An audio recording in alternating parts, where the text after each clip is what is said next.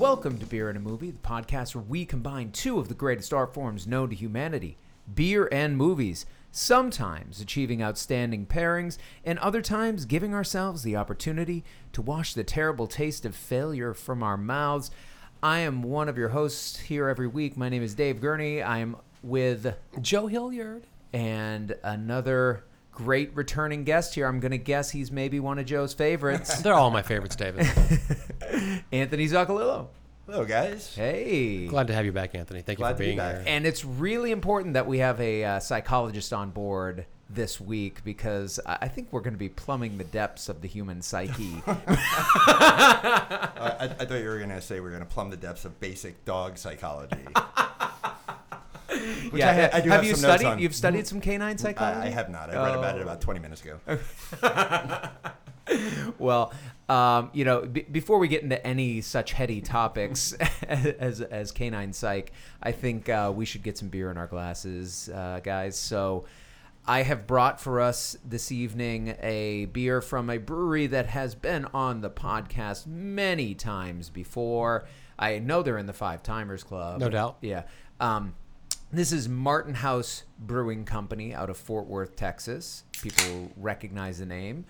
Good Foley work there, Anthony. This is their Big Surge. It is a blue coconut sour. And oh my God, you just poured that. That is... It's like a Smurf. Yeah, I feel like I'm getting a slush puppy or something here. What? Oh my God. Blue coconut sour with lactose and vanilla. So, definitely something different. And the can art got a beautiful wave cresting and this surfer gal out there on her board, riding that wave. Totally appropriate for the film we're going to be talking about in the first half of the episode. But before we get there, already I've talked about the blue on this, and that's a lot of head you have there, Joe. Yeah, I didn't pour well. But I tell you what, all of this carbonation has released what smells like a pina colada. Yeah. Does it? Yes, Okay. It smells like a pina colada that is blue. This is going to be an interesting one. Well, yeah, it could go either way. You know, it's like this is one that I think right out of the gate would turn off a lot of beer drinkers who get upset about the fruit additions and the kettle souring and all those kind of things that are looked at as gimmickry. But for those adventurous beer drinkers who maybe like different flavors incorporated in, or maybe even non-beer drinkers who are looking for something that they can drink with their pals, that doesn't taste like Bud Light or Miller Lite or something. This might be an option. I don't know. I'm definitely getting the coconut on the nose now that I went in for a little sniff. Well, I'm excited to try it. It's gonna potentially. Wow. This might not be a wave that I can ride, but we'll find out pretty soon here. And why is that so appropriate, Joe? The climax of Point Break is nothing but the biggest wave surge that has happened in a half of a century. 50-year storm. We said last week that we had no intention of doing Guardians of the Galaxy, so we put it to our Discord users. You can join our Discord and should if you're at Discord, search Beer and a Movie. The conversation continues, or just DM us and we'll get you an invite. We would love to have you there. It's a lot of fun. We put it to the Discord users. We don't know what we're going to do. You're going to choose it for us. And there was a lot of great suggestions. We put those suggestions into a poll, and Point Break won by a landslide. After a string of bizarre bank robberies in Southern California with the crooks donning masks of various former presidents, a federal agent, Johnny Utah, played by Keanu Reeves, infiltrates a suspected gang. But this is no ordinary group of robbers. They're surfers, led by the charismatic Bodie, played by Patrick Swayze, who are addicted to the rush of thievery. But when Utah falls in love with a female surfer, Tyler, played by Lori Petty, who is close to the gang, it complicates his sense of duty. Point Break, I know a movie that we've all seen before, all three of us, surely. Many times. Yeah, I don't know about many times, but definitely I have seen it. Oh. Well, there's those films that you kind of like wander into. They happen to be on cable when you're available. Or this is on cable a lot. When I had cable. And it is. I know it is, but it just wasn't one that I happened to stumble upon with a lot. on a regular basis. This is one I never turn off. Never. Wow. Okay. Anthony, so your, I guess we Anthony, know your lips and teeth are blue. I assume that mine are as well. I'm not. Don't change it. This is where we're going. Oh, there's a This is obscene where we're Smurf going. joke in here somewhere. Stay tuned for After Hours. That's right. I've seen this a couple of times. I know this has become. It was a big hit, this movie, when it came out, but I know that it's become a bit of a cult classic, probably because of the frequency that it plays on cable. Everyone can quote it. Everyone knows the synopsis. Everyone can quote along. It is Keanu Reeves at his most Keanu Reeves. I'm talking wooden, stilted acting. And Patrick Swayze at his most Patrick Swayze, charismatic as hell in this movie.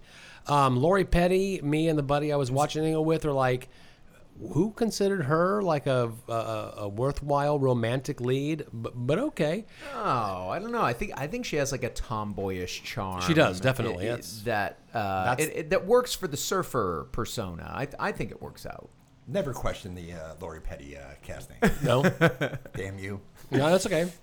But I mean, I don't. Where do we begin? Okay, first of all, this is the first time that I paid attention to the idea that it's directed by Catherine Bigelow, who, of course, has gone on to. You hadn't? Okay. I didn't have that pieced together in my database in my brain, but has, of course, gone on to now Academy Award-winning director Catherine Bigelow.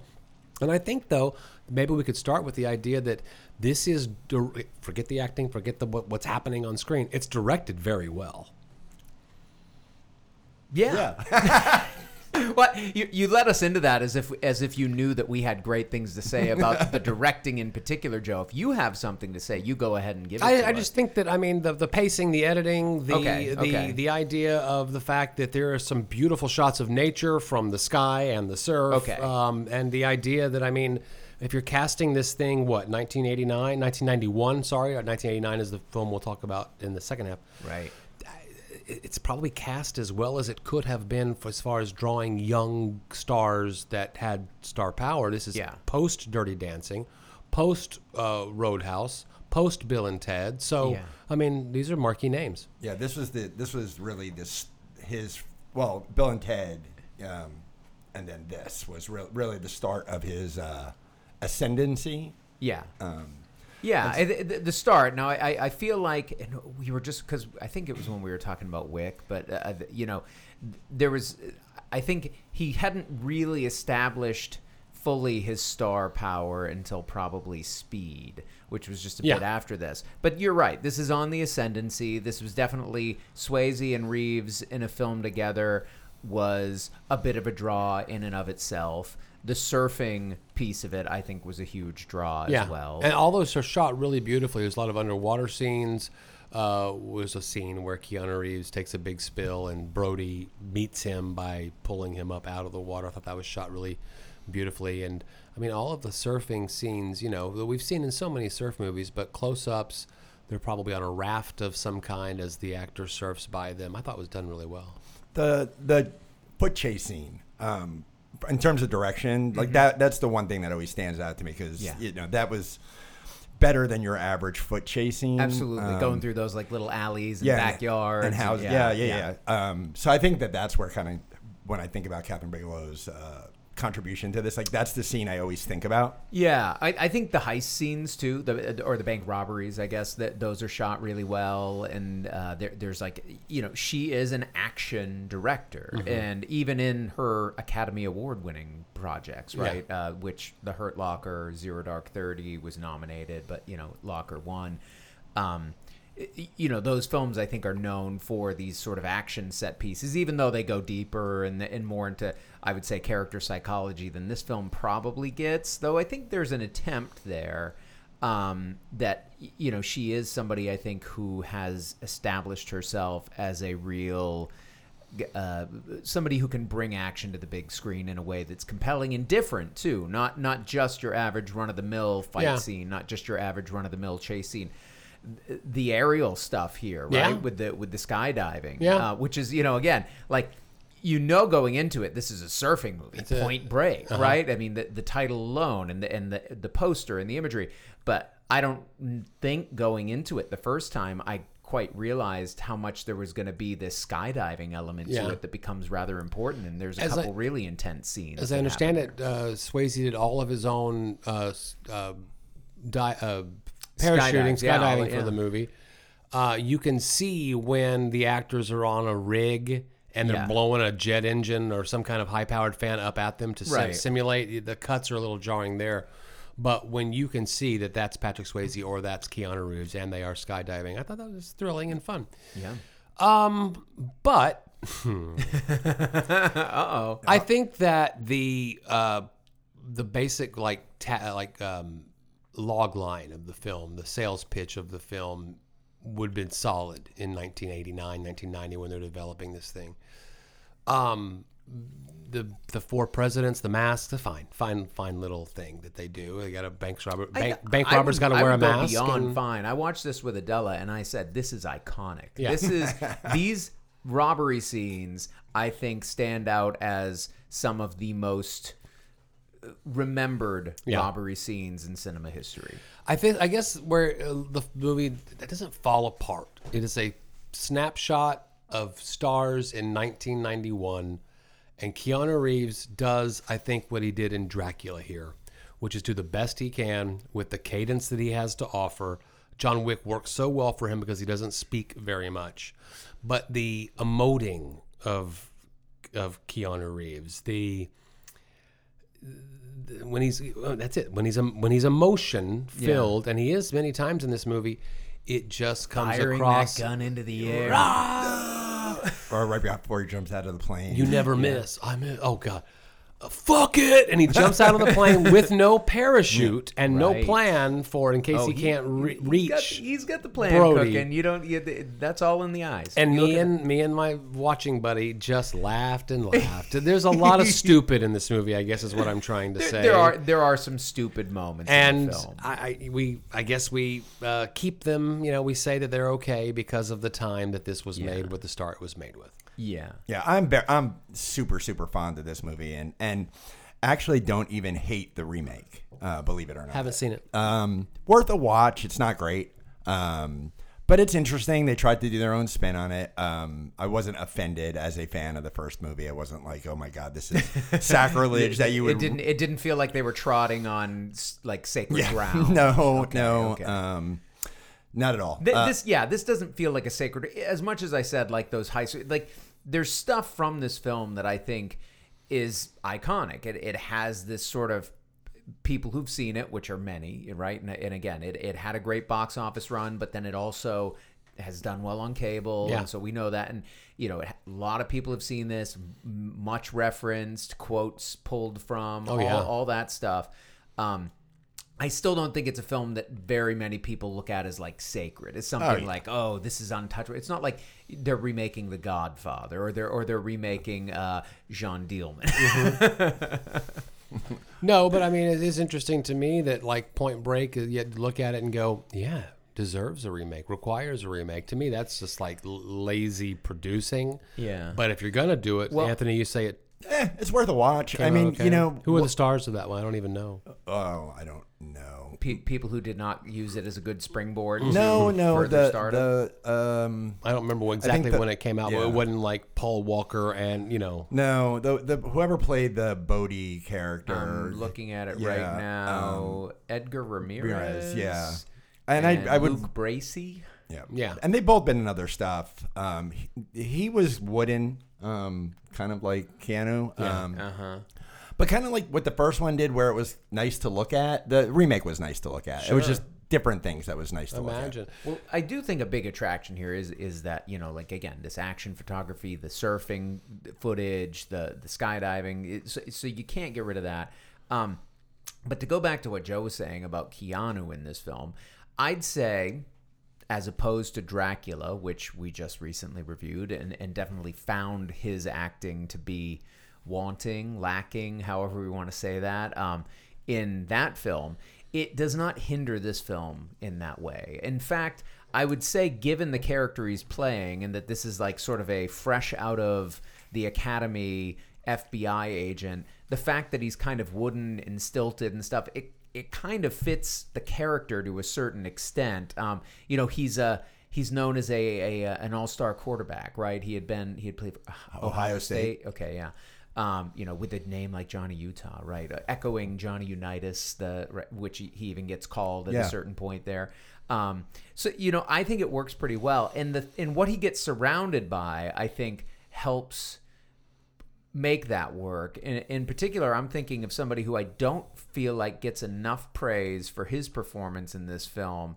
And that's John McGinley. Yep. Oh yeah. No, seriously, Harp, especially in the first 45 minutes, hour of this film, as their director, FBI director Ben Harp. John McGinley is just like textbook asshole chief. Sure. Like you look in the dictionary for like the chief who gives a hard time to the good cops trying to bust the guys and like not letting them break the rules the way they should be able to break. He does a great job. Yeah, and he's just seething, rage-filled, like you guys, anger me at every turn, and I'm going to let you know it, and I'm going to put you down and put you in your place. And to the point to where we haven't mentioned his name yet, Gary Busey, who plays Angelo Pappas. This is one of the weirdest Gary Busey roles because he comes across as almost like level-headed and reasonable in certain ways. I mean, he is kooky still. I mean, it's still Gary Busey. But I was watching it with Adela, and I'm like, I swear in most films you see him in, he is easily the strangest thing in that film. Right. Here, he's actually somewhat tamed and tamped down. Yeah, he, we all know the plot. Lori Petty, his now girlfriend, is kidnapped by Brody as the insurance policy. I'm just going to get you. Bodie. You've said Brody a couple times. Oh, Bodie. Yeah, come on. Apologies. This may not be a sacred film, but Bodie is a sacred name. You're absolutely right. I won't argue with that. And they coerce him, or I guess what would you call that? Like entrap him in being involved in a bank robbery. Yeah. And then Gary Busey comes in, and John C. McGinley says just one thing too much, and Gary Busey punches his superior, who now he will be fired, knocks him out. Yeah, in front of many people. Well, it's all right because he dies pretty quickly there. That's a good point. Good point. So he'll never really suffer those repercussions. Good point. Yeah. But to me, that's just part of the stupid of it all, and it's a fun, well, and it's a fun, enjoyable ride. It's a moment, and I believe, if my memory serves me correctly, even if it doesn't, I'm glad I remember it this way. It's like I'll print the legend. I think the audience guffawed rather loudly and cheered when he, respect your elders, whatever that line is. We have to say James LaGrosse's name. He appears as Roach, and then we have to say Anthony Kiedis. If we didn't say Anthony Kiedis, we'd be fired as podcast hosts of a movie podcast, because he is incredible. As a rock star trying to be an actor, he does a fantastic job in that character. Yeah. When he gets his foot shot and screams that way, it looks exactly the way I would probably scream if it were me. Yeah. And then the other name that's on the cast that I think deserves a mention is Tom Sizemore. Yeah, very small. And uncredited. Yeah. Whenever he comes in as a DEA agent, and after Anthony Kiedis and his drug buddies get their foot shot because they aren't the bank robbers, it turns out that they have blown Tom Sizemore's entire case. Yeah. And I don't like my hair like this, man. It was just. I don't like wearing these clothes. Yeah. My wife wants me out of the Ramada. He did, and I liked him in that smaller role, doing a very good job, because you can see exactly how good of an actor he was. Yeah. I mean, Tom Sizemore. Rest in peace. Of course. Rest in peace for sure. Yeah. It's been much longer, but Swayze, right? I mean, this is a Swayze-filled episode we're doing. Okay, so there's a little hint, folks, at where we're heading in the second half. But I watching this film again, it reminds me that I really did, like you said, there is like a charisma, a soulfulness that comes through in Patrick Swayze that I think often took the material that he was put into that was probably not grade A material on some level and actually elevated it just by him being there, the one sort of channeling that character. So and I think that's the way that Bodie is too. Like, I think other performers, that's the tougher role. I think if you would put Reeves in that role, that would have been a real mistake. I remember if this was 91, I know I saw it in the theater. I would have been a freshman in college, and by then I'd done some tequila shots. I didn't do them as good as Bodie did. When he's got the lime in the girl's mouth and takes the. Well, Tyler taught him how to do that. Yeah. What does she say? It's fun or whatever. I remember there being a bit of flash eroticism there. Like I need to figure out how do I do a tequila shot like that? I think it takes different genetics. Oh, Anthony, you brought notes. I can't imagine that we've covered everything that you've written down. Mostly character names, just because I'm super, super bad with that, and I didn't want to. This is one of those. I was a stickler for Bodhi just a moment ago.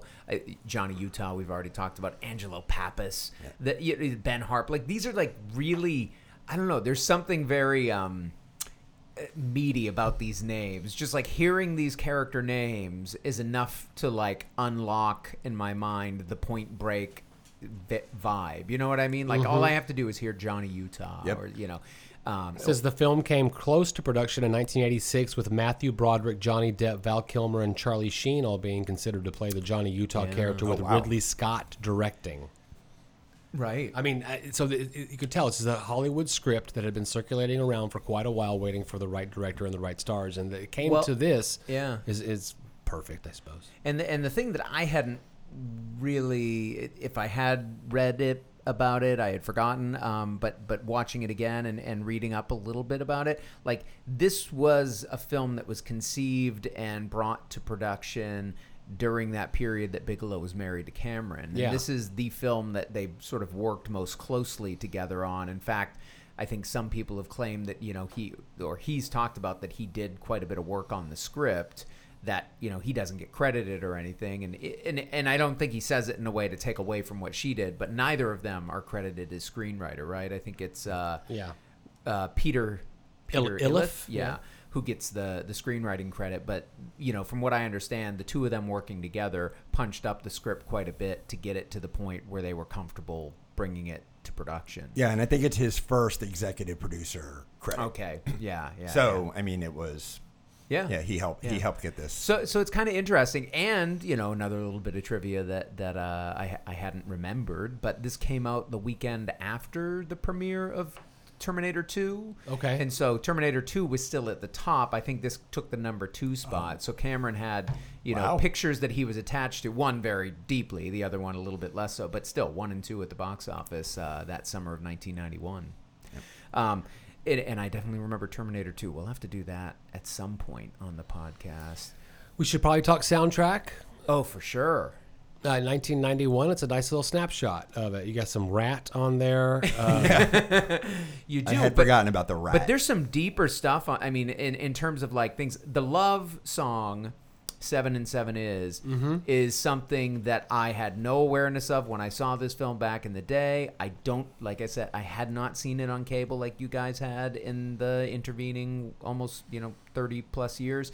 But I've certainly become acquainted with Love since then, and hearing that and being used over the surf footage, I'm like, oh, that's perfect. It's a surf rock inspired song, at least in the way they do the instrumentation. Love that. You have L.A. Guns on there, one of Aaron's favorites. So that's and they rounded out with some Jimi Hendrix and Ice-T and Sheryl Crow. So I mean, a little bit for everybody. Public Image Limited. I mean, it's a really eclectic kind of soundtrack with a lot of burgeoning alternative. Right, this is right before the alternative '90s hits. So the thing that I hadn't even remembered was the Wire Train song. Who I love Wire Train. Hate that song though. Really? Oh my God! This is classic '90s soundtrack stuff. I mean, the name of the song was "I Will Not Fall." Yeah. During a surfing montage. Oh yeah. So it's come on. It was so. It's perfect. Yeah. Okay. I mean, in a very ham-fisted, like you could have. Yes, the thing about both of the movies we'll be talking about tonight is that that was a period of time where the films were just riddled with cliches. Yeah. And that song was so on the nose that I was like, ew. I can't even enjoy this song because it's funny because I think that this is the soundtrack that even introduced me to who they were, like them being a band. Not that I necessarily love it or whatever, but I do remember like a friend of mine and I being at a record store and seeing a Wire Train record and being like, oh, they have that song on the Point Break soundtrack. I liked this movie. Then I liked it now. It is incredibly stupid and fun in its stupidity, and I would call this almost a perfect party film.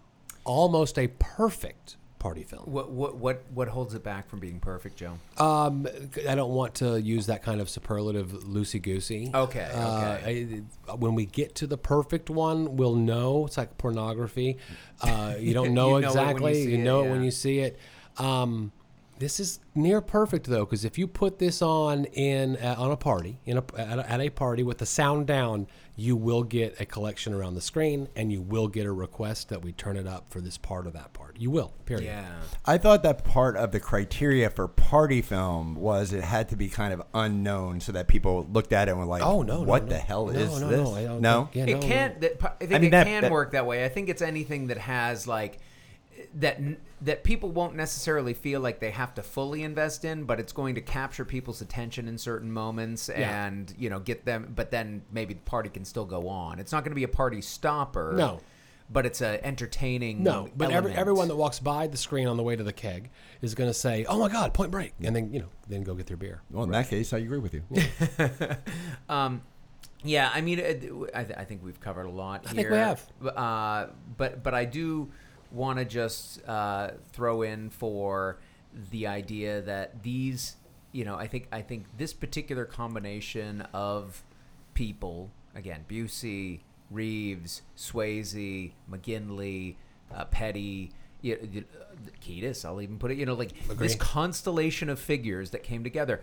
It feels like a very specific kind of snapshot of 1991, right? And even just up to the soundtrack that we were talking about, the mix of the sort of glammy hair metal. No Chili Peppers. That's weird, though. Yeah, that is a funny, it's almost like it feels intentional at that point. Right. Like, right? Are you guys avoiding? I'll be in it, but fuck you. I'm not putting my music on this thing. But then like things that are kind of looking forward to like the alternative boom that's about to happen in the 90s. It feels like a film that is this sort of gateway between the 80s action film and then what's going to come in the 90s.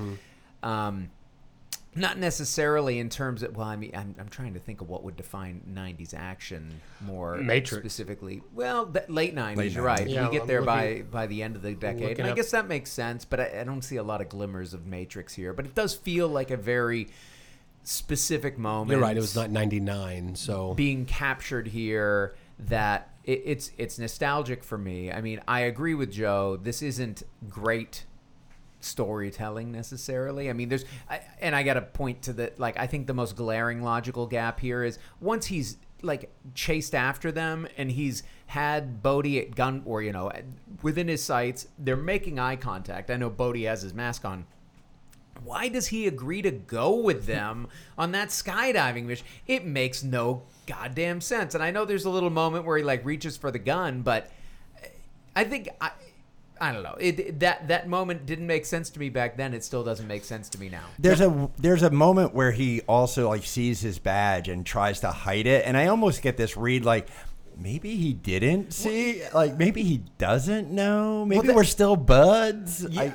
I don't know. It feels it's so weird. It's weird. Impossible. Like you just chased this guy down. Yeah, he was wearing a mask, but you chased him down and you were ready to shoot him.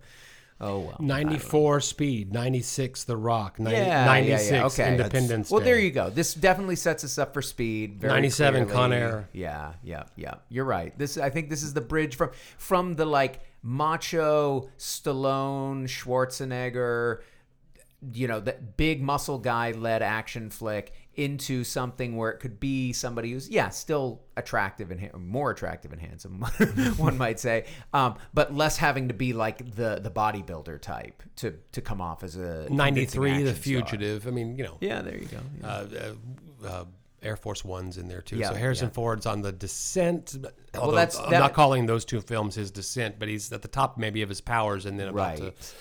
Well, and that makes sense too because he's definitely not of that bodybuilder type either. So yeah. So Point Break. There's one thing that I'm going to see if either of you caught. Okay. Because I had never caught it before, but maybe because of the pairing. Did you catch anything interesting that Keanu Reeves might have said to Angelo about trailing Bodhi? I'm not remembering right now. What is it? he was talking about whatever his day was, and at one point he said that he stopped to eat at Patrick's Roadhouse.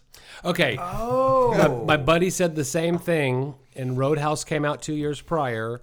So was that some kind of homage? I mean, does that sound like unintentional? You know, that doesn't sound like a coincidence. No. I mean, it could have literally been the name of any restaurant. It was a throwaway line. Sure. Right. But put something in that references Yeah. another case. Yeah. No, it went by. I did not, but that's... It's 1991 Easter egg. Yeah. There you go. Nice. Well done. Well done. Well, so, I mean, without a doubt, again, like I said, the climax of the film, 9 months later, Utah has tracked Bodie down to the 50-year wave that he had talked about earlier in the film. Bells Beach. Lets him go to his imminent death and then tosses his FBI badge into the ocean. His job is done. That's right. That was a big surge, guys. Oh, yeah. 50-year storm. That's going to make a big surge. I don't have a mirror in front of me, but I know that my lips and my teeth are blue. My tongue is blue. What did y'all think of this? This is a Martin House's Blue Surge, a blue coconut sour with lactose and vanilla, 7.5 ABV. I will say this. I settled into it, but I think Anthony saw it. Like, my first sip on this was like, what the? It's so much more sour than I typically want beers to be. It's not what you expect from the odor either. I was thinking it was going to be a pleasant kind of fruity, coconut tropical. fruity. Yeah. I mean, and the coconut's there much more on the nose than it is in the flavor. I'm definitely getting the like blue raspberry, like fake sugary, but then, you know, like sweet and sour thing going on. Yeah. I'm glad we had this. This is one of those beers that I'm glad we had. I guess I recommend it because I think you will also have a fantastic one-off experience. But the blue lips, tongue, and teeth that I've referenced now 3 times is off-putting as a like fully enjoyable experience. Right. As an adult man, you don't want to be... But like, it looks like we're drinking a cocktail that you'd get at a bar at Total Recall, you know? And it smells like a Mai Tai, but it has a very coconutty but sour taste that is very interesting. But I think it's a gimmick, and I don't think that I would go back for more of the gimmick. Did either of you find this medicine-y? Because that's what I was getting. It pours like NyQuil. Yeah. And I got all of the, the coconut, the vanilla, I got all that on the nose. Yeah. Little bit in the flavor, but it just finished super medicine-y for me. And like the lingering taste is not pleasant. And I like sour, so I didn't hate this, but... Well, and I don't hate all sours. I feel like this is one that's going for that like kind of extreme version of it that I don't always appreciate as much. And like Joe said, I do think I would put this under that category of gimmick beers where like, it's one thing if you think you have like a really interesting flavor combination to put together that's going to impress people. This feels more like okay, we can put these flavors together. It feels like a beachy beer, and then we'll make it look like the bluest wave you've ever seen. I don't know. We had when we did Avatar, we paired it with Blue Sea. Oh yeah. I'm trying to look it up, but I was hoping that you'd remember. I don't. And that was a bluish tinted beer that doesn't stain your mouth. Yeah. And it was a sour, and it was very delightful. Yeah. So vamp while I find that. So it can be done more subtly. That's exactly what I'm saying. And in a way that's more pleasing to us. But like you say, I think that, if you want that experience, it's here for you, right? Sunlab. Okay. Yes. Out of absolutely. Miami. That's a superior beer to this. Also a fruited sour. I would agree. Yes. And that was blue, like blue, but not this kind of outrageous blue. Yeah. All right. Well, we're batting at least 50%, maybe 75% as we enter into our second half. If you haven't read the title, you might have pieced some clues together. Yeah. And I can't wait to discuss this one. Yep. Agreed. When we get back.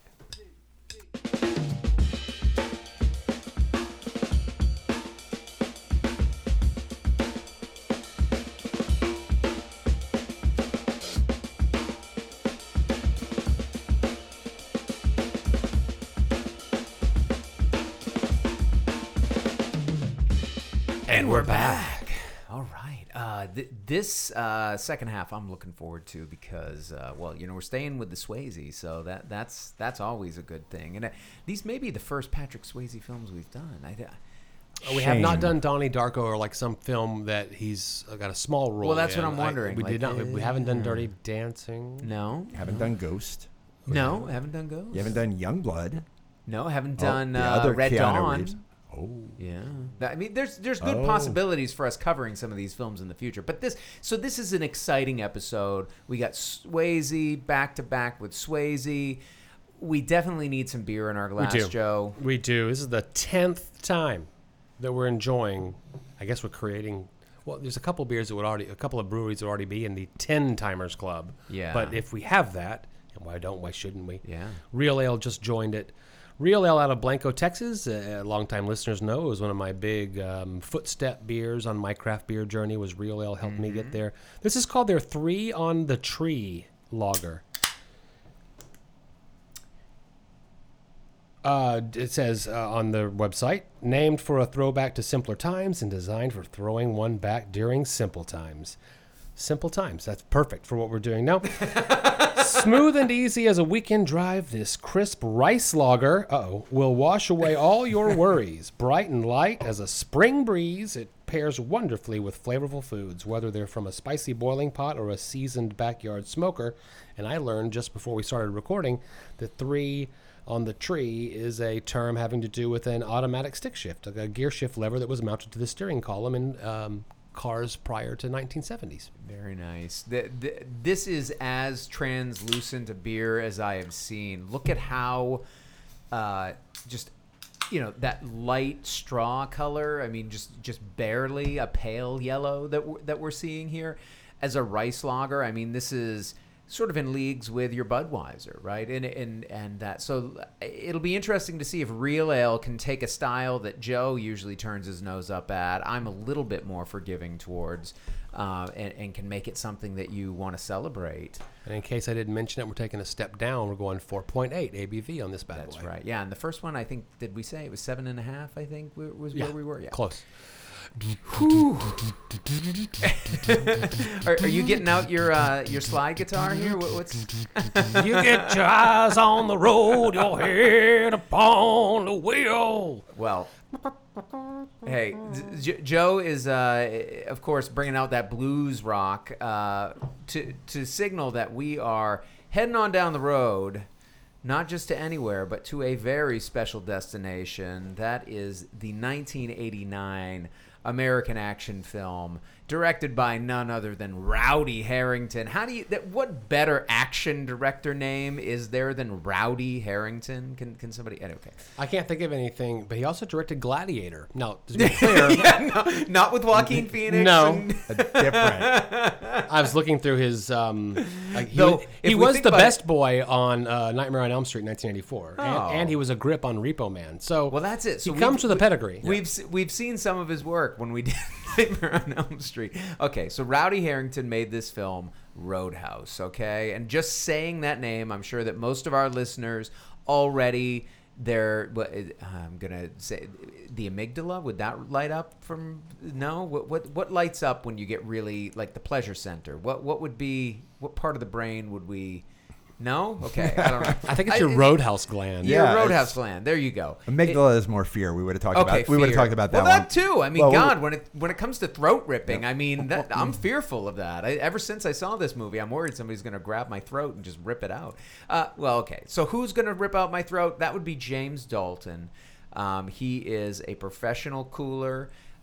This is the character played by Patrick Swayze. As the film starts out, he is working one club, supposedly in New York City, though it does not come off as New York to me. Didn't come off as New York. But nonetheless, Frank Tileman, he shows up there to recruit Dalton to come help him out because he has a club way out in Jasper, Missouri, called the Double Deuce. Oh my God! They talk about like names. 80s, we just knew how to name things in the 80s. Oh yeah. But he wants him to come to the Double Deuce to work his cooling magic, to be the cooler there who can bring his club into a better state of operation so that he can make the improvements and turn it into like the really world-class operation that he feels it could be. Well, when Dalton shows up, it's got Blues Brother chicken wire in front of the band, but it's not long after Dalton's there that they can remove the chicken wire, and then the Jeff Healey band can play with no fear of a bar. Joe, that's visual storytelling. Of a bottle being thrown at them. Yeah, absolutely. So Dalton, of course, does go to Jasper. He takes control. He implements his own vision on how things should be run. Along the way, meets a doc, right? We're talking about Dr. Elizabeth Clay, played by Kelly Lynch, who I don't believe went on to too much. I mean, she had other roles, but I don't think ever had anything quite. This is probably the role she's best known for, I imagine, at this point.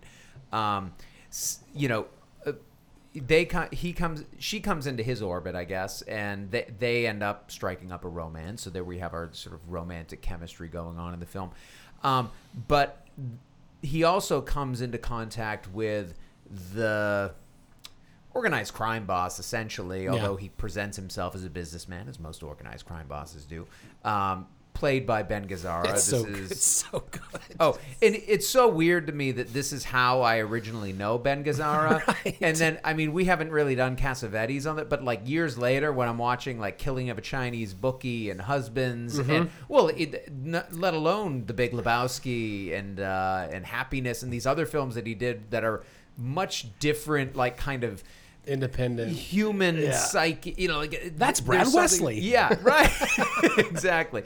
So it's fun that Gazzara is in there, and of course, I would be totally remiss if I did not mention the presence of Sam Elliott as Wade Garrett. As much as I may not love all of what Sam Elliott has said more recently, he's just kind of he's a man of an older time that doesn't seem able to leave that time. I still very much appreciate his screen presence. Sure. And this is one of his like few non-Western roles that really stands out to me. Although it is kind of a Western role. Oh, well, this is definitely a Western film. I mean, many have said that, right? This is basically, you take that Western template, here comes this professional from outside who has these great skills, who's able to try to tame this wild frontier town So it turns out, I didn't realize this, that bouncers have a leader that's called the cooler. The bouncers bounce you out, and they don't want you to get violent with the clientele. Right. If violence is required, the cooler will be there. Just show up. I immediately thought of the movie Cocktail with Tom Cruise, where they're taking a profession in coincidentally a bar setting and elevating the bartender or the bouncer into something mythic for the sake of the film. It's more than just making a Jack and a Coke all night long. You can sling those cocktails. It's not just the bouncer who I've never really been at a bar like the Double Deuce where a big fight breaks out, and I of course would be cowering in the corner. Are you going to try to convince us you haven't spent many nights in a place very similar to the Double Deuce? I mean, haven't you been to the Texan? More. I've been in these places more in the last month than I've been in the last several years. But that's I feel a like we got a half hours. dozen in this city, right? Lou's maybe would be in that crew. But it's creating a script out of something that there should be no script. And what's fascinating to me is that the cooler here, the professional, the guy that gets $5,000 up front and $500 a night, that's a lot of money, is a Mercedes driving, but when you get to the place, you cover it with the cloth and you buy a beater because you know that it's going to get ruined every single night. This ain't his first rodeo. No. He's a pro. He's a pro. He learned it all from Garrett. Let's be true. But then he also is a master of Tai Chi and martial arts, and he's got a fantastic, I'm going to say it, physique. But he also chain smokes Marlboro Reds at 7 a.m. Like, the whole thing is just this bizarre picture. His hair is perfectly feathered, even in the wind, at all times. This is 1989 personified. Yeah, this is a masterclass in 1980s hair. Both genders. Yeah, exactly, both genders. Yeah. How do you not mention that he is also a NYU educated philosophy major. Right, which I've seen people claim that he never says he got his PhD. No, does he? Right. Oh yeah, no. I just thought bachelor's. Me too, but I've seen people make reference to like he has a PhD, and I'm like, I don't think he got that far. But Dr. yes, Dalton. NYU philosophy student, absolutely. Cocktail came out the year prior, by the way. We were going for themes in the late 80s. Yeah. I mean, the idea of like the cooler, because it wasn't even just, he wasn't like a head bouncer, right? Part of his stipulations in taking the gig was, you're going to run your business exactly like I tell you to run it. Sure. So, I mean, he really was more like a GM, like he was a general manager. Yeah, okay. I didn't watch this with my daughter. Strategically, I chose not to. Point Break, I was okay with. This one, I did not invite her to watch, but I did watch it with my lovely partner and wife, Erin. And when oh my gosh, I lost my train of thought. We were just GM. The GM, right? When he enters in and starts doing his stuff, I'm like, this is basically just an episode of Bar Rescue on steroids. Yeah. Right? Yeah. I mean, with Dalton in the Taffer role as Right. Yeah, like the bartender, the cashier bartender is skimming. Yeah. He catches him do that. One of the waitresses is dealing drugs in the bathroom, catches her doing that. The one skimming, by the way, John Doe from the band X. Yeah. Just so he goes in and does things that the owner could have done and would have seen and would have known, but he does it with such aplomb and such swaziness. Well, he doesn't just know he's skimming. He's, what is it, like a buck, every 6 drinks and every, I'd reckon 150 a week. Yeah. No, 150 a night. Oh, a night. A night, Okay. It's funny. And this was 89. Yeah. Huh? Yeah. Yeah, that's a lot of money. Yeah, that was.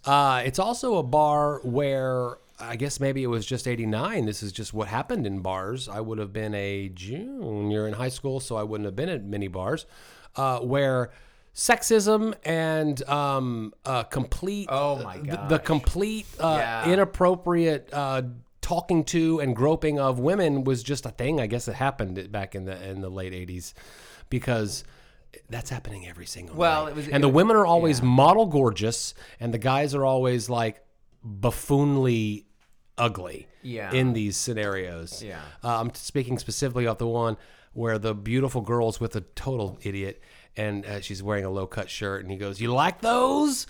Give you $20. For $20, you can kiss them." And he just reaches out. It's actually the woman's husband, right? Supposedly, right? Who's bartering this deal. So the guy's he just reaches out with both hands, grabs one breast in each hand, and just starts squeezing. Yeah. Are you gonna kiss him or what? I don't have $20. Yeah. Fight ensues. Yeah. Enter Dalton to come to the rescue. Yeah. That's. This movie is so fucking stupid. However, it is so fun in its stupidity, much like the first one that we watched, but in a completely different flavor. This one I hadn't seen in a while. Okay. So this isn't one that I necessarily returned to. I forgot how much I liked this movie, and I also forgot how much nudity was in it. Yeah. That I was like, man, there's a lot more nudity, and I was like, 89? and then I looked at it, I was like, oh, this was rated R, because for some reason in my head it was PG-13 or PG. No, but I was like, whoa, there's because all I can remember was Wesley's girlfriend, that scene where she dances. I didn't remember any of the other nudity. Oh, yeah, wow. Well, I remember that Kelly Lynch was nude. Yeah, I remember that very, very well. And I remember, from when I saw this in the theater, I'm sure. And that would have made an image, because she's a gorgeous woman in this film, and she really is. That stuck with me. The number one image that I had from the film, which I laughed when I saw it this time, was when the Wesley's martial arts master comes into the bar with a razor blade at the tip of his boot. Oh yeah. And for no reason at all, there's a gleam on it. Like the lighting doesn't change. Nothing. His foot position doesn't change. It's just bling. Yeah.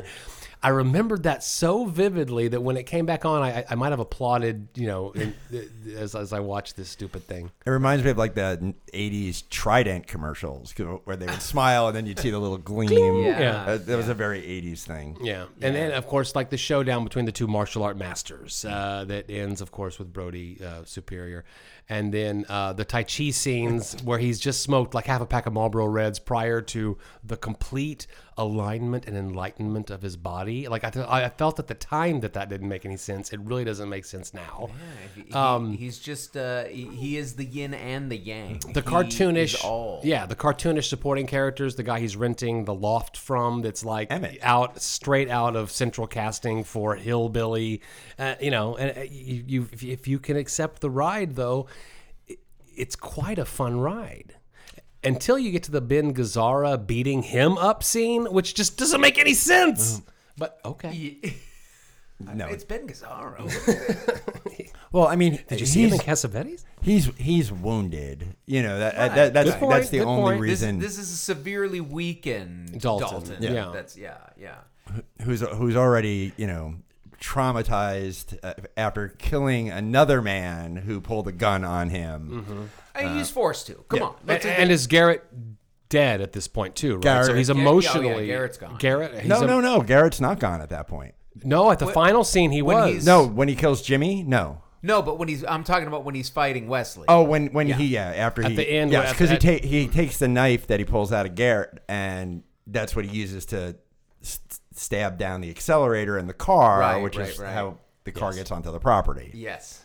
So Whew, clever I stuff. know I'm telling this is script writing 101. Yeah, I hadn't seen this in a long time either. I didn't see it in the theater back in the day because '89 I was not for whatever reason I probably had been taken to some R-rated films, but this was not one my dad chose to push for me to see, and I don't remember having a lot of awareness of it coming out. I mean, I knew who Swayze was because I remember Dirty Dancing and all that, but nonetheless, this was one that I caught for the first time probably on HBO some night late, in my early teens or whatever, and I'm sure the nudity was a big factor in what made me excited about it, as was the fighting, as was the violence, as was the corny one-liners, that are sort of peppered throughout here in this film, classics such as "Pain Don't Hurt" and "Nobody Ever Wins a Fight," and that's which there's some wisdom in, I suppose.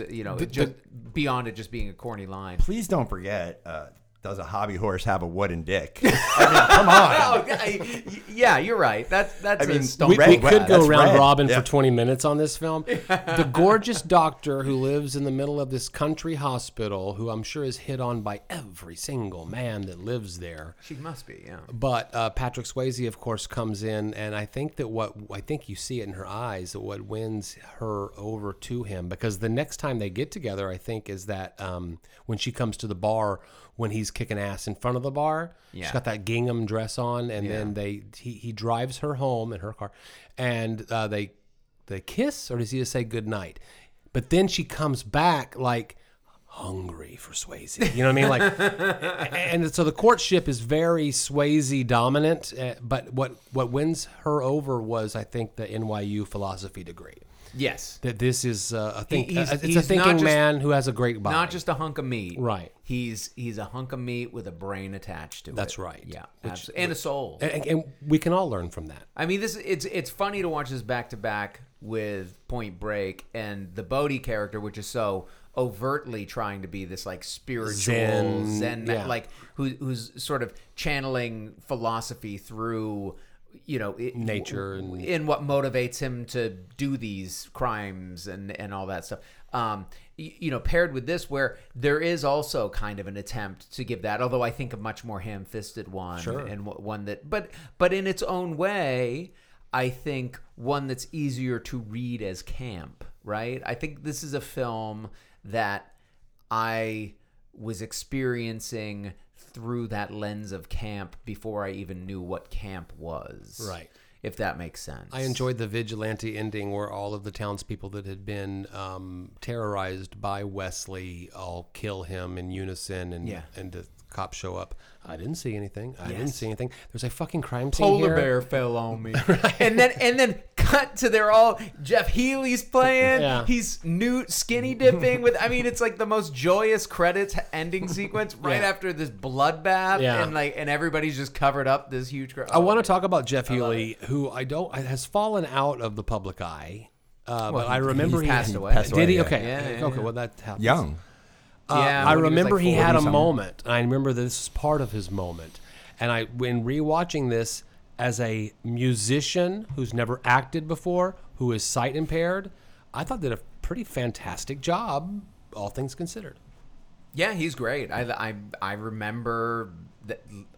Angel Eyes, was that before or after this? Good question. I wonder if he had already had that, because that's the song that I Yeah. most associate with Jeff Healy, and I know the one of his that did I the best on I the thought it was charts. after, but because I don't remember knowing.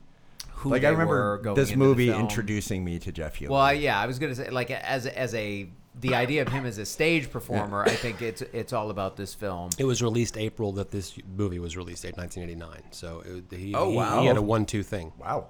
Yeah, that was a big year for him. Yeah, this came out in May. So and it's interesting that didn't get put on the soundtrack. If they had known it was going to blow up like that on radio, I bet they would have found a way to work it in. Because he's doing a lot more kind of classic blues rock covers throughout Did you look at the soundtrack? Isn't there like 3 Patrick Swayze songs on it? Maybe there just wasn't room for. There's at least the one. There's Cliff's Edge. And Raising Heaven and Hell Tonight. That's another Swayze. Well, come on, She's Like the Wind. That was a big one around the time. Yeah, you got some Seeger on there. Otis Redding, I do like that there is a little bit of a nod to kind of classic soul. And I thought that that scene was cute when they're trying to find a song on the radio to make love to. That they no yes Otis Redding works every time. Yes, in that case, These Arms of Mine. I don't know if I'd go for Respect, but but it's a great song. I just wouldn't use that for that particular activity. But yeah, going back to this film after so many years, it really is like this campy, goofy, over the top, stupid. Stupid, absolutely stupid. I mean, how can I mount a defense? But I guess that's where I'm going. Is like I get joy from it. I think it is a very memorable and worthy film, but it is not a film that I'm ever going to try to make the case for anybody like you need to see Roadhouse or use it as an example, other than like I could see maybe trying to think about camp in particular, like that kind of alternative reading strategy, like something that's so bad it's good, that kind of thing. I think you could use Roadhouse. I'm saying you as in like Anthony or I, if we were doing a class and we wanted to talk about camp reading strategies, I could see putting it in that context and talking through it and thinking through some, because when you break down the politics of it, it's very retrograde and kind of conservative. Women as sex objects rampantly on display, though I will say Swayze is also an object of sorts, especially once he gets shirtless, which he does frequently in the film.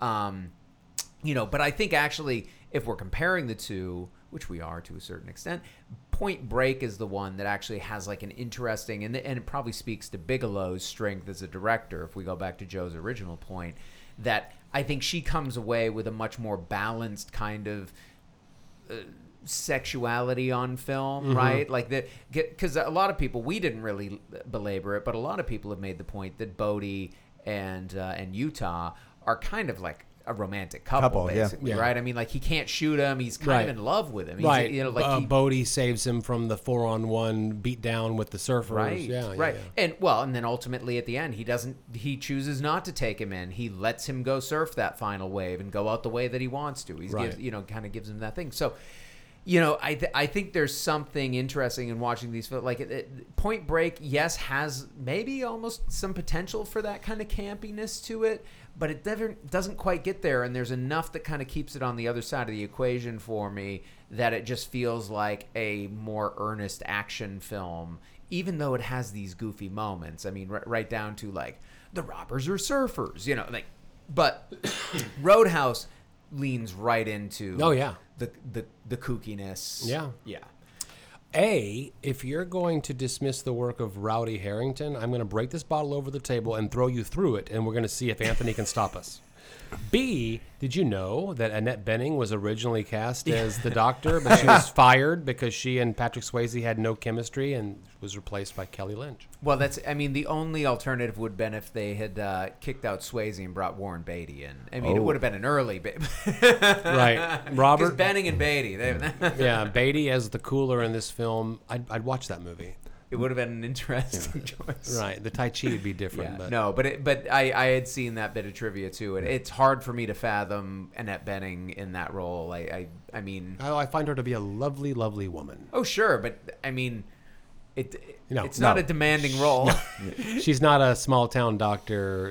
It doesn't feel that way. Swayed by a philosophy major. Right. This film is even more cliche ridden. I mean, when you talk about what you just said about like every bar scene is the breakaway chairs, the breakaway tables, the bottles over the head. Right. I mean, this film opens up. Who goes to that bar? Yeah. Well, with that reputation? Apparently everybody. I It's guess so. Jasper, Missouri. Well, that's what it It's- I mean, there might not be very many other places to go. I'll Google it. But I mean, the movie opens with, you know, it might be one of like the sort of hallmarks of like 80s. It was a sports car, door opens up, woman stepping out, but you see the shoe. I mean, it's like, oh yeah, Right. I mean, slow. Oh, and then the slow crawl right, up the back to her pedestal butt. up and, Yeah. you know, oh my. yeah. gosh. I mean, that was as 80s as it gets. Yeah. So, but I love every moment of it. Every. I'm not going to argue with you. This is, but damn it, it's stupid. I resist the term guilty pleasure because I don't like it. I'm like, if you take pleasure in it, you just own it. Don't say you have guilt over it. But this is as close to a guilty pleasure as I have, where like because I do recognize some of how bad it is. There's parts of me that are like, well, I really shouldn't enjoy this as much as I am enjoying it. But the reality is that I do. Yeah, and I don't know. It'll be I'll be curious what the convo is this week on social media, especially on Discord, where we tend to have these chats to see what other folks think. Because Point Break was picked for us, and I'm excited to hear what people think about our take on it. Is anyway, but this is the one that we decided to pair with it. Yeah. And I feel like this is the one that might push some people a little too far. It'll be interesting. I don't know. I feel like of the two, it's the more controversial. I can't tell you how. I mean, I was giddy when we landed on this. Good. I mean, it really was like these are two movies, you know. So, and I'm a little older than both of you, so I was 19 when Point Break came out. I mean, I'm sorry, Roadhouse came out 21 with Point Break. This was, you know. Yeah. These are my college years. Sure. Yeah. So, You were know, there. these are very, very fond Yeah. times, and having seen both of these in the film. Did you take up Tai Chi? I took up drinking. Okay. You took up brawling and Yeah, drinking yeah. at the bar. Well, you've continued drinking with us tonight. Wait, hold on. Before we okay. segue, I can't believe that nobody mentioned that they replaced John Doe as bartender with Keith David. Oh yeah, I mean- Keith, which sadly doesn't get enough screen time. No, I mean, no. like but you're right. I mean, when the second string is that awesome in a movie like this, that speaks to it as well. I mean, it's kind of it's similar to what we were saying with Point Break, where it's just like when you think about all these people, and it's not like they were huge stars or anything, but just like great actors. I mean, Gazzara, the fact that this is how I originally know it still blows my mind that Ben Gazzara is the performer that he actually was, but that this is the first role I knew him in. And I know there's a few people, a little bit of overlap with wrestling, so we can't forget Terry Funk as well That's as Morgan. right. And are they Texas-based, the Funk family? Yeah. Yeah. And I actually, of all the research I did for Roadhouse, it was on Terry Funk, just because I remember. It was a little bit before this in the mid 80s when he was the most popular with the WWF, I guess, at Is the that time. right? Yeah. So I was like, oh, and and he had like, You know 50, what? I was thinking of the Von Erichs. He's actually out of Indiana. The Funk family is they out of Indiana. Okay. The Von Erichs are the ones that are the Texas. Yeah, wrestling there's a dynasty. film in the works about Yeah, the Von I think Erich there is. family. You're right. Yeah, The Iron Claw. And I think there's a Terry Von Erich. That's what they're. But yeah, Terry Funk. Funk is awesome. Yep. And again, as Morgan, the kind of, I guess he was the cooler prior to. Is that because he was kind of the lead. Yeah. And he although he seems to wasn't get doing much displaced. coolering. No, he wasn't. He was a bad cooler, but he was the one who gets pushed out by Dalton. But he was very, very convincing in that. Yeah, Absolutely. 3 on the tree. Real Ale's 10th visit here with us at Beer and a Movie. Making Joe drink a rice lager. Yeah, and I always love a new adventure. But again, it's not my favorite style. But I can tell you that I believe that it's a very solidly produced rice lager, and if it is your jam, you should jam on it. Yeah, I think to me, and this is no. You're the rice lager expert in the room. Let's be honest. I'm the lager guy, and Yeah. well, although Anthony I likes am, his yeah. lagers, but on the Beer and a Movie podcast, I am one of the voices, probably the most prominent, who is always championing those crispy beers, those crisp light lagers, because I live in a hot place. I don't want to be drinking heavy beer all the time, and to me, Real Ale, they have made another big winner. I mean, they already have Hans's Pills is one of my favorites of all time. I know it is. They have their Crispy Business more recently that's come out that I really like. I've had that a few times. That's a lager. This one is right in there. Like this to me, the hop character is a bit dialed back. So in that sense, I probably prefer Hans's a little bit because it kind of leans into that. I get that little bitter snap at the end. But this one is so easy to drink. Nice balanced flavor. It's not too sweet. Sometimes with the kind of a rice or corn lager, you can end up kind of getting into that sweet syrupy territory. This one is really clean, really easy to drink. I don't know, Anthony, did this work for you? I thought it would be bigger. I loved it. This is this works for me. Yeah, I do love a good lager. I was just thinking about the weekend of lawn mowing that I just had this weekend, and how this is a perfect lawn mowing. How a beer. cooler full of these would have been a very welcome addition to that task. Yeah.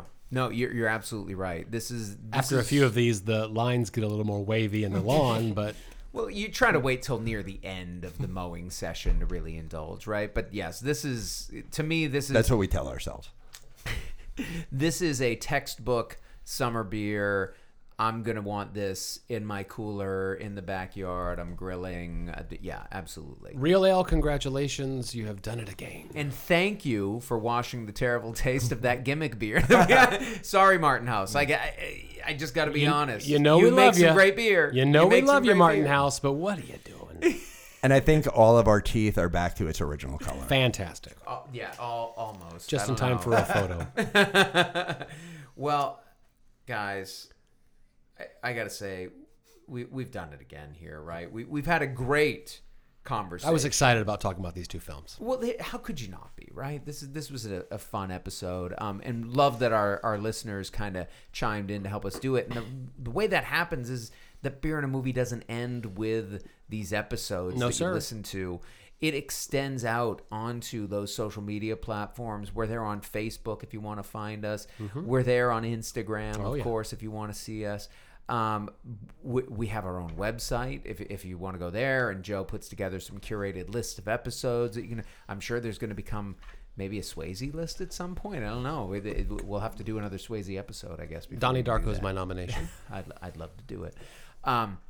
So all of that stuff is great, and also through our website, although you could go directly there through TeePublic, we have a little merch store if you'd like to go there, and you can pick up various forms of bling and whatnot that would have T-shirts and mugs and all that fun stuff. And I think most importantly, if you're going to engage with us online, come over to Discord. Yeah, if you can't find us under Beer and a Movie, the conversation continues. Ask us on those other social media platforms. We'll send you an invite. No doubt. We've also mentioned, I think, a little bit, though not as much as we normally do. I don't know. This almost feels like an After Hours episode in a strange way. That we do an extra bonus episode every week. We call it After Hours. And the way you get access to that is you go to Patreon. You sign up at patreon.com/Beer and a Movie Podcast. And that's where if you give us, I think we ask $5 a month, you get that bonus episode where we talk about films, we talk about beer, but we also talk about a whole host of other things. Yeah. What's going on in our lives, other things that we're paying attention to, concerts we've been to. Yeah. A lot of talk about concerts lately. Concerts we're Fun going stuff. to. Also, we know you're listening on your favorite podcast platform, but before you leave, won't you please rate us and leave a review? We hope you'll make it 5 stars so that the algorithm can do what it do and put us out there as an option for more listeners. You've just experienced another action-packed, Swayze-licious episode of Beer and a Movie. Until next time. I'm an FBI agent.